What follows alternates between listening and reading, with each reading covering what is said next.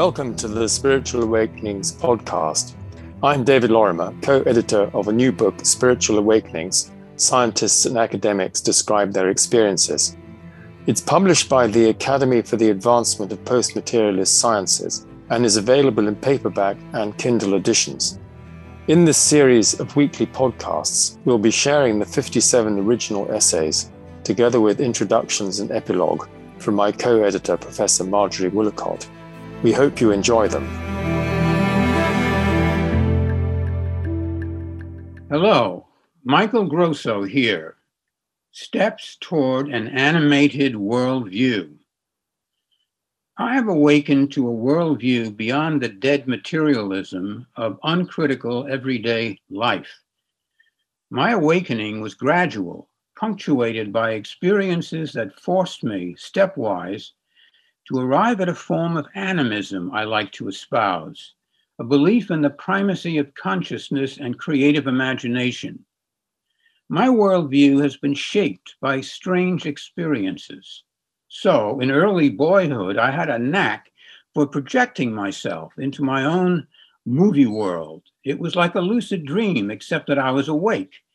I remember going off into my inner movie house while getting a haircut, sitting in a pew at church, or lying in bed before falling asleep. I was a frequent flyer to other worlds, but then lost the knack. But I found it again in a different form. Now I drew and painted my images. I made what's called art, and I still do it as my spiritual practice. These were some first steps in my higher education. I recall my first paranormal dream. A kid on the block I never spoke with is asking me to play ball. That was the dream. Outside, after my dream, first off, I see that kid, and he asks me, "Want to play ball?" I still remember that vivid dream, how it stretched my mind. I was 6 years old. A more dramatic dream, much later, 3 of them in fact, I had of the near assassination of President Ronald Reagan in 1981. My ordinary sense of time began to melt after these precognitive dreams, and so did my sense of space when one day my lover in Hampstead Heath, England, wrote to me that I appeared in bed with her at the exact time I was missing her with a vengeance. More than one incident showed me the link between love and telepathy, an experience that might salve the fear of loneliness. Telepathy increased my sense of living in a sociable universe. What stymied me was the belief that my consciousness, however magical and fascinating its properties, was nonetheless a mere byproduct of my mortal brain. 2 things got me past that era. First was the hard problem, the insufferable difficulties of trying conceptually to reduce consciousness to brain states. Mind and brain interact, but are different kinds of reality. My mental identity is not reducible to my brain identity. The second was that my telepathic mind can bypass my brain and interact with other minds directly, unconstrained by space or time. If then our minds are not in physical space or time, why should they be destroyed by brain death? In fact, there's much evidence to the contrary. My own experiences were critical. For example, I was invited to spend a night in a haunted house in which 9 people claimed to see or in some way encounter a particularly obnoxious ghost. So at 2 a.m, I was awake on a couch reading and nothing was happening. Then a gong attached to the wall in the room where I was sitting rang. "He's here," I thought. I stood up, grabbed and rang the gong. Same sound. I was jubilant. The ghost just signaled me. But then this happened. Sitting back, I noticed in the corner of the room a rippling, semi-transparent human figure that suddenly came straight at me and enwrapped me. I tried to scream, "He's here!" but was paralyzed. It lasted 1 or 2 intense seconds. My conclusion? Ghosts are really real.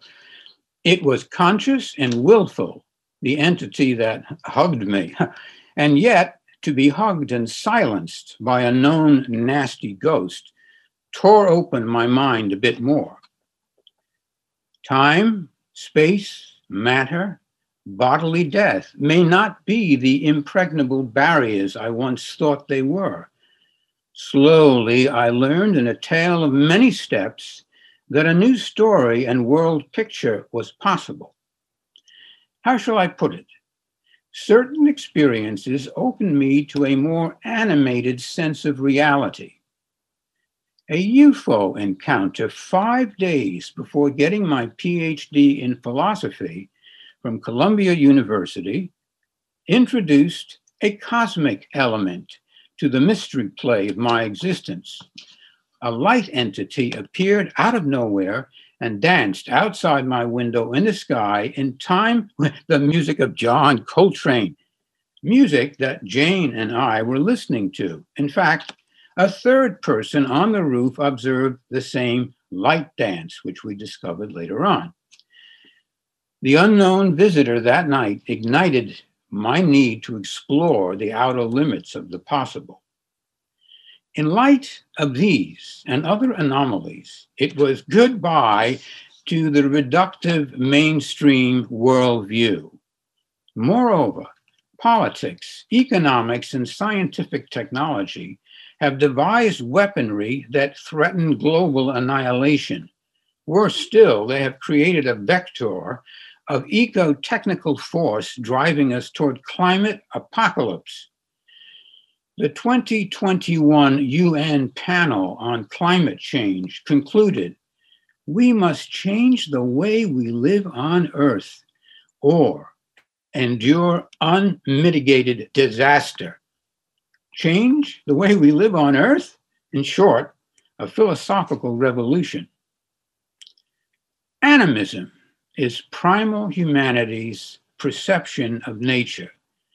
As far as I can see, a more complete animation of human consciousness is the only way to get out of the habit of killing each other and destroying our Mother Earth. All the latent, magical, mystical, and empathic powers sleeping fitfully within need to be awakened and called to action. The extraordinary phenomena point to new ways of being in greater harmony with each other and with our life-giving ecology.